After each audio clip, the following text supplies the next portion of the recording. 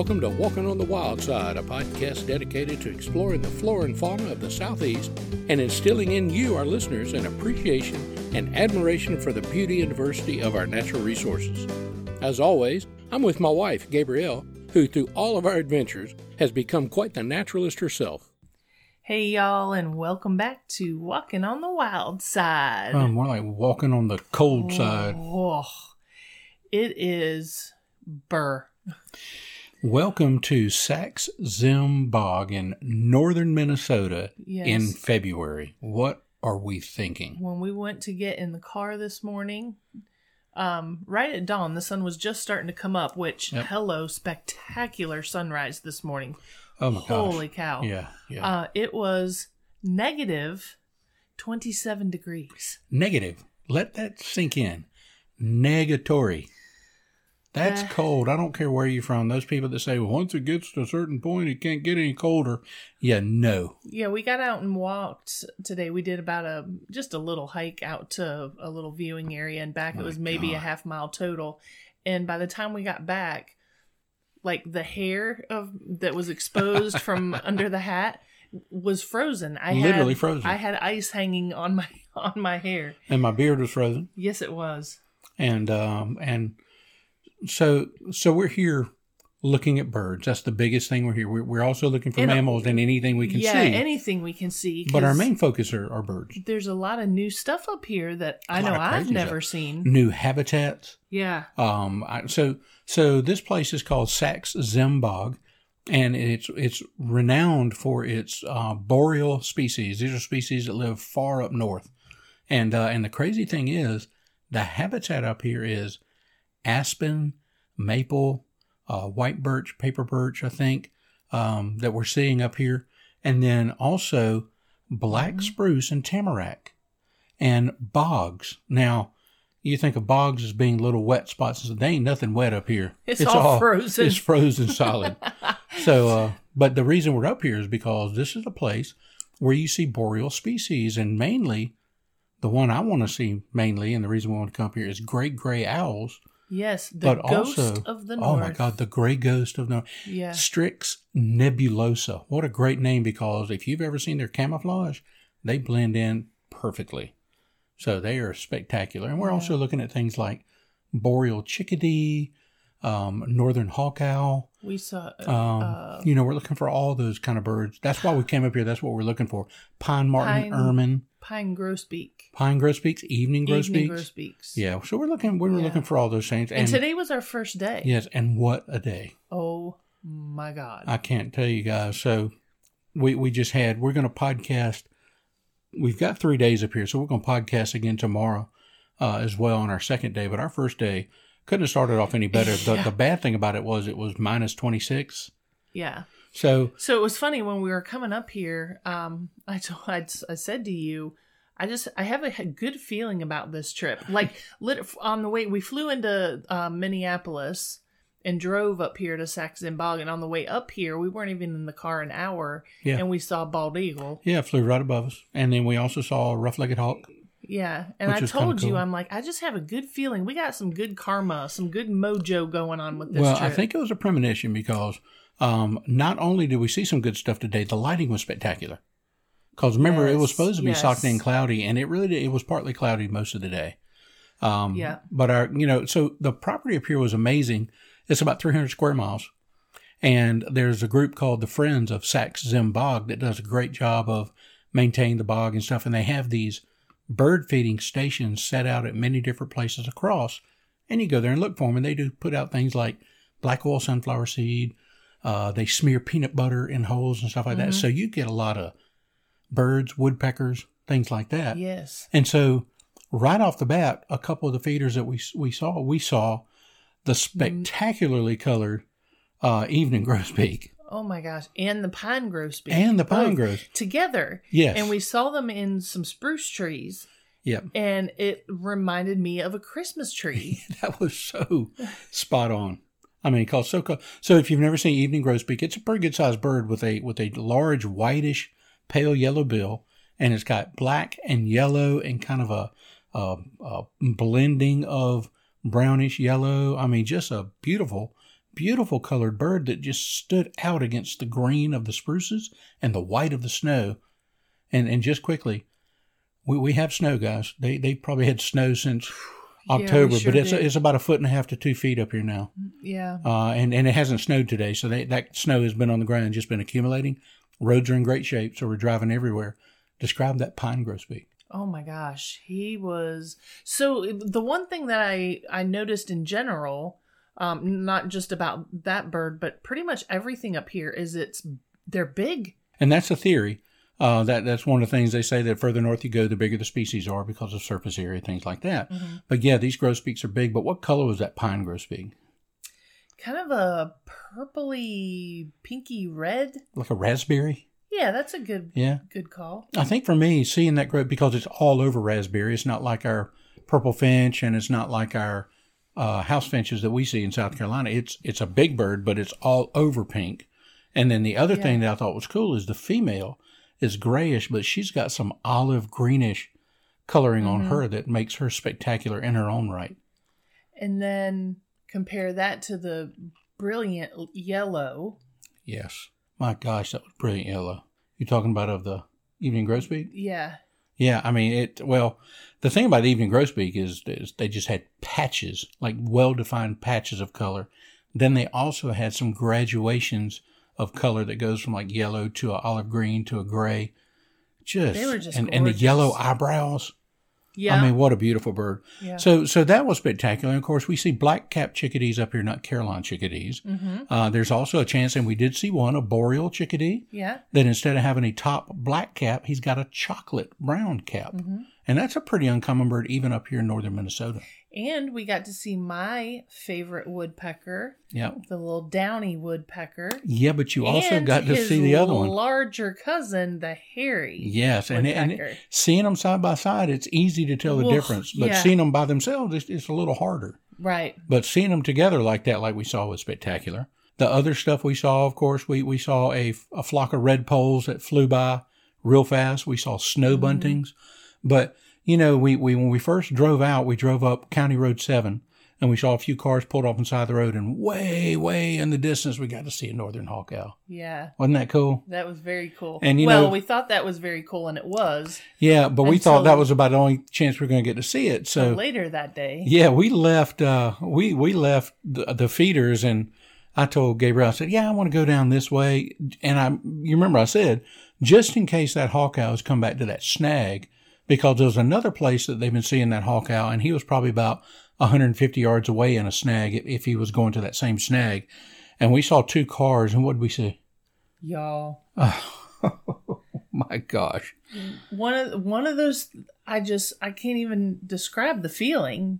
Oh, I can't either. Literally in some scrub about maybe 30 to 50 feet off the road. Tops. Yeah, tops. Yeah. And not high up. We're probably talking about 8 feet off the ground. Yeah, he was almost eye level from where we were on the roadbed. Yep, he sure was. And it was that northern hawk owl. And guys, he sat there, and then the clouds broke and the sun came through a little bit, and it was I mean, it was just like an epiphany. I mean, just seeing that bird sitting there with not the sun shining on it, but much better light. And we were looking at it, and then some other folks started coming and seeing it and stuff. And I told Gabriel, I said, I really don't want to push this bird. I don't want to stay here that much longer because all these people. I said, I want to go. I turned around and left, and I looked back, and she's still there looking at the bird. I'm thinking in my mind, I'm like, this is probably the only time in my life that I will get the chance to see this bird, and I am going to drink in every possible second. Yeah, and so we stood there for a few more minutes, and then I was going to go back to the car, and the bird shifted. When I got back to the car, he shifted and turned and faced us. Mm-hmm. Instead of just looking at us, he was looking at us over his shoulder to start with. Then he turned and faced us. So I went back with Gabriel, and I stood there for a little bit, and then this van of birders came out, right? And I thought, oh my gosh, this is so many people. Surely that bird's going to fly off. And he fidgeted a little bit, and I thought, well, that's it. He's going to be heading on. Then what did he do? Yo, he took off and kind of swooped down towards the ground. Yeah, coming towards us.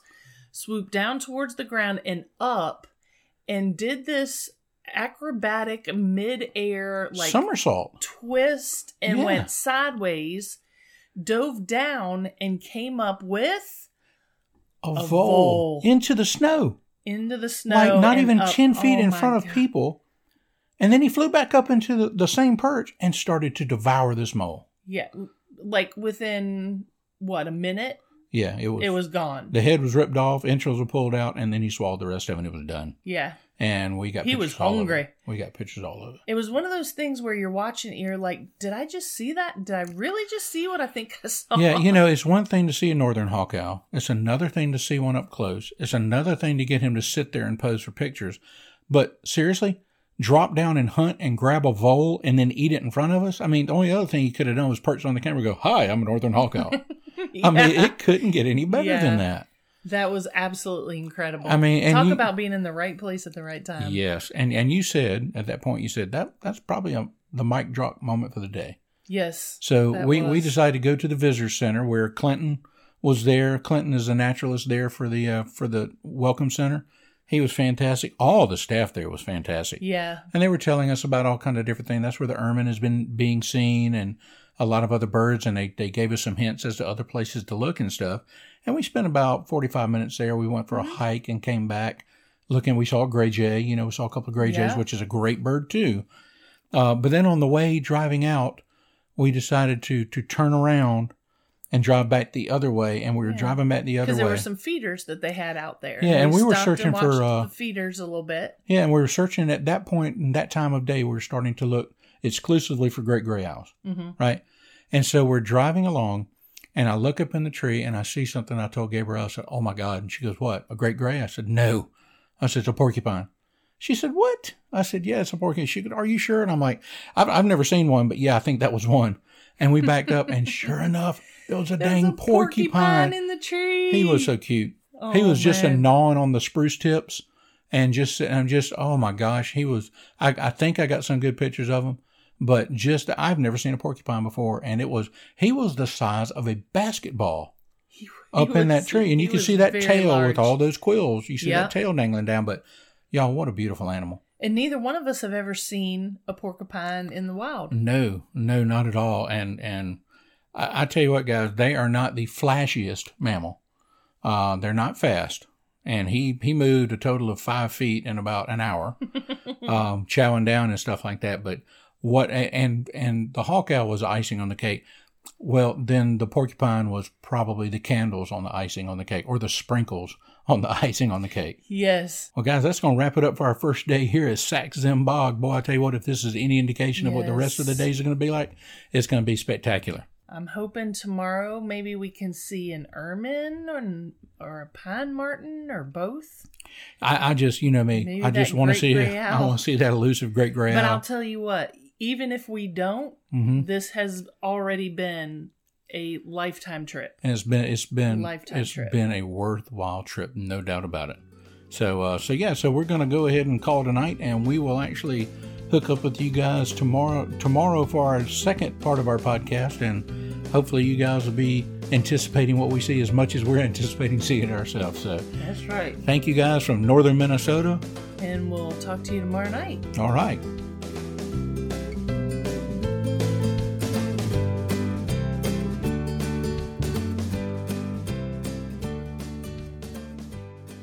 Welcome back to our final evening in Minnesota in the Sax-Zim Bog. Yep, Sax-Zim Bog it is, and this is our last night, and we've had a couple of days of touring around the bog and seeing a bunch of different stuff, huh? Yeah, it's been really cool. We've seen a lot of neat new things. We have. I think for me, one of the most exciting things that we get a chance to do by coming up all the way in Minnesota is seeing something completely different than we see in South Carolina. And so I was pretty excited about that. And we have seen a lot of cool things now. We're not going to lie to you. We did get skunked on great gray owls. We did. But nobody was seeing great gray owls up here for this trip. So, you got to save something for our next trip. That just means we got to come back. That's right. So one of the things that we did see today that I thought was really exciting, I think to recap what we saw last time, we saw northern hawk owl, which was fantastic. And we saw a porcupine, right? Yeah, we did. That was pretty cool. Well, this last couple of days, we've had a bunch of different birds and stuff that we haven't seen that I was really excited to see. one of my favorites that we saw was the Canada jay or the gray jay.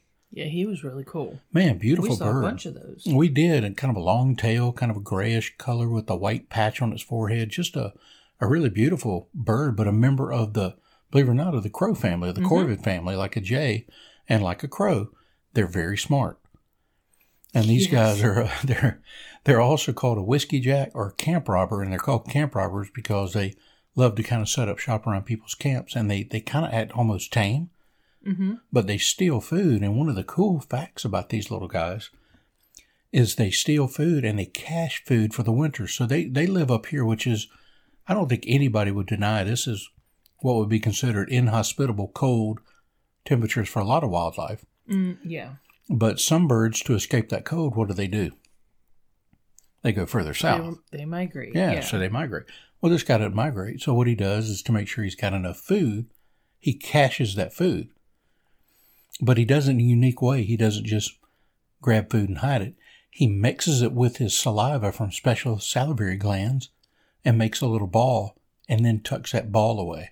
It's almost like little balls of pemmican that he tucks in crevices behind bark and things like that. So I thought it was pretty nifty about that bird.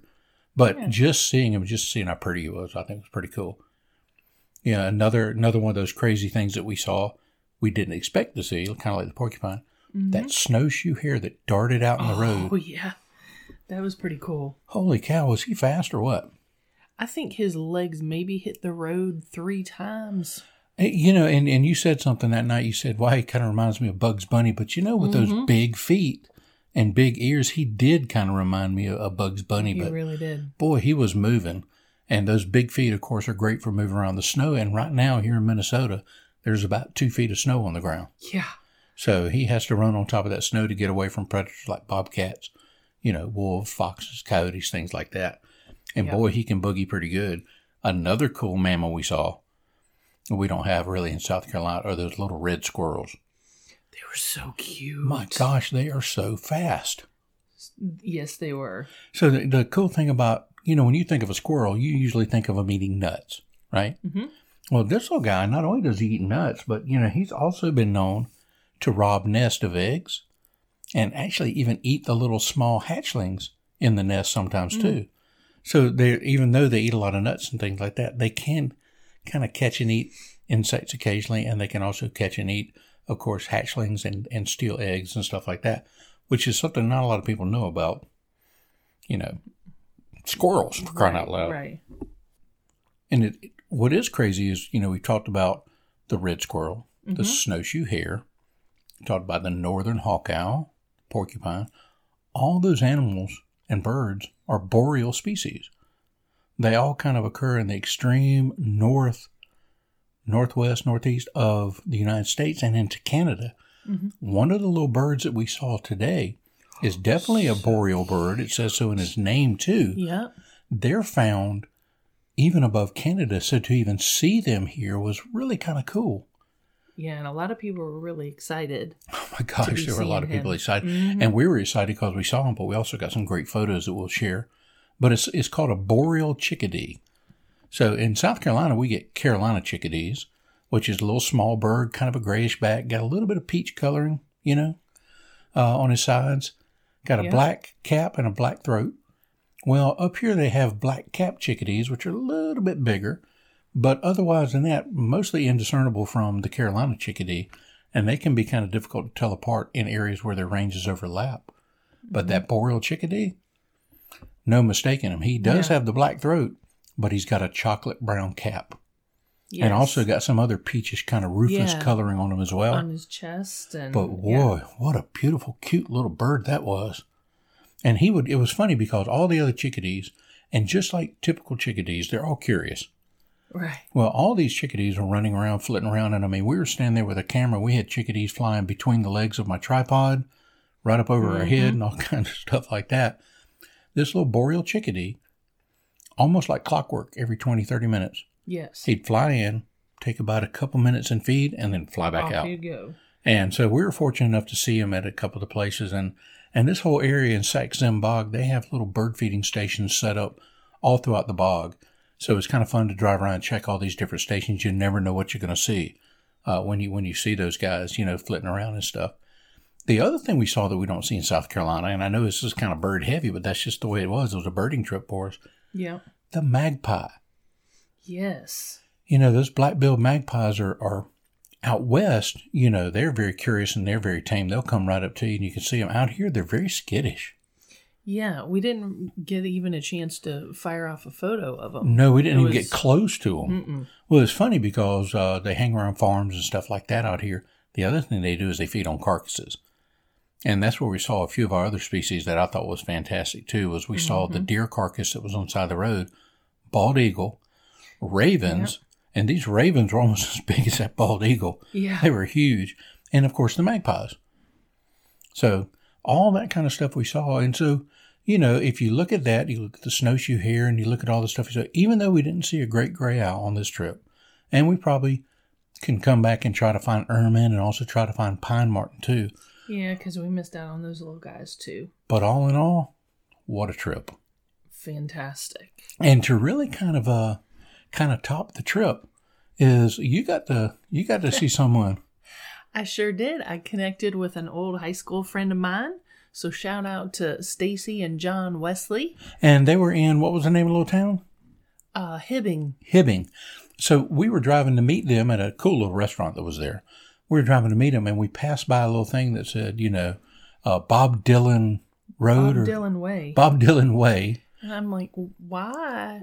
And then there was a statue and then a plaque that was talking about Bob Dylan's Nobel Peace Prize and stuff.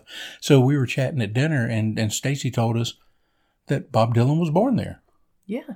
So had no clue. No, and she shared a lot of facts about Minnesota and that little special little part of town, which I thought was pretty cool. Mm-hmm. Not only is the home of Bob Dylan, it is also the site of the largest open pit ore mining. Yeah. And that really kind of answered our question because there were a lot of trains. A lot of trains. And the trains kept hauling these. You'll have to post that picture. Oh, I will. Or the video. It was funny because it was negative 20-something degrees, 30 degrees, whatever it was, so doggone cold, It wasn't even funny. But the train went by, and all the cars that were carrying some material, we thought it was mulch or something like that, it was steaming and smoking so much that it actually occluded the highway. And Stacy told us it was actually iron ore that had just been fired. Yeah. Right? And I guess burned off, purified or whatever like that into little pellets that actually ship to, Lake Superior to be loaded up and taken to Cleveland or taken to Ohio to make steel. Mm-hmm. So we saw all that. So she explained that. And then we started talking about a whole bunch of other things and stuff and didn't realize that it was also that little town was actually the home of Greyhound. Yeah, Greyhound bus service. So a little history lesson as well with some great information that she shared. And we got to share a lot of the stuff that we found out and that we discovered here that they didn't know about. So I think we made a fan of them for, Sax-Zim-Bog, and they're going to go check that out. So it just kind of lets you know, just like we all discussed, sometimes we take everything for granted that we have in our own backyard. Yeah. But we all have special things. You just got to get out there and look. And you know what? That turned out to be a great trip. And we're trying to help everyone understand and learn what's in their own backyards. But you're never really going to find out what's in your own backyard unless you're outside walking on the wild side.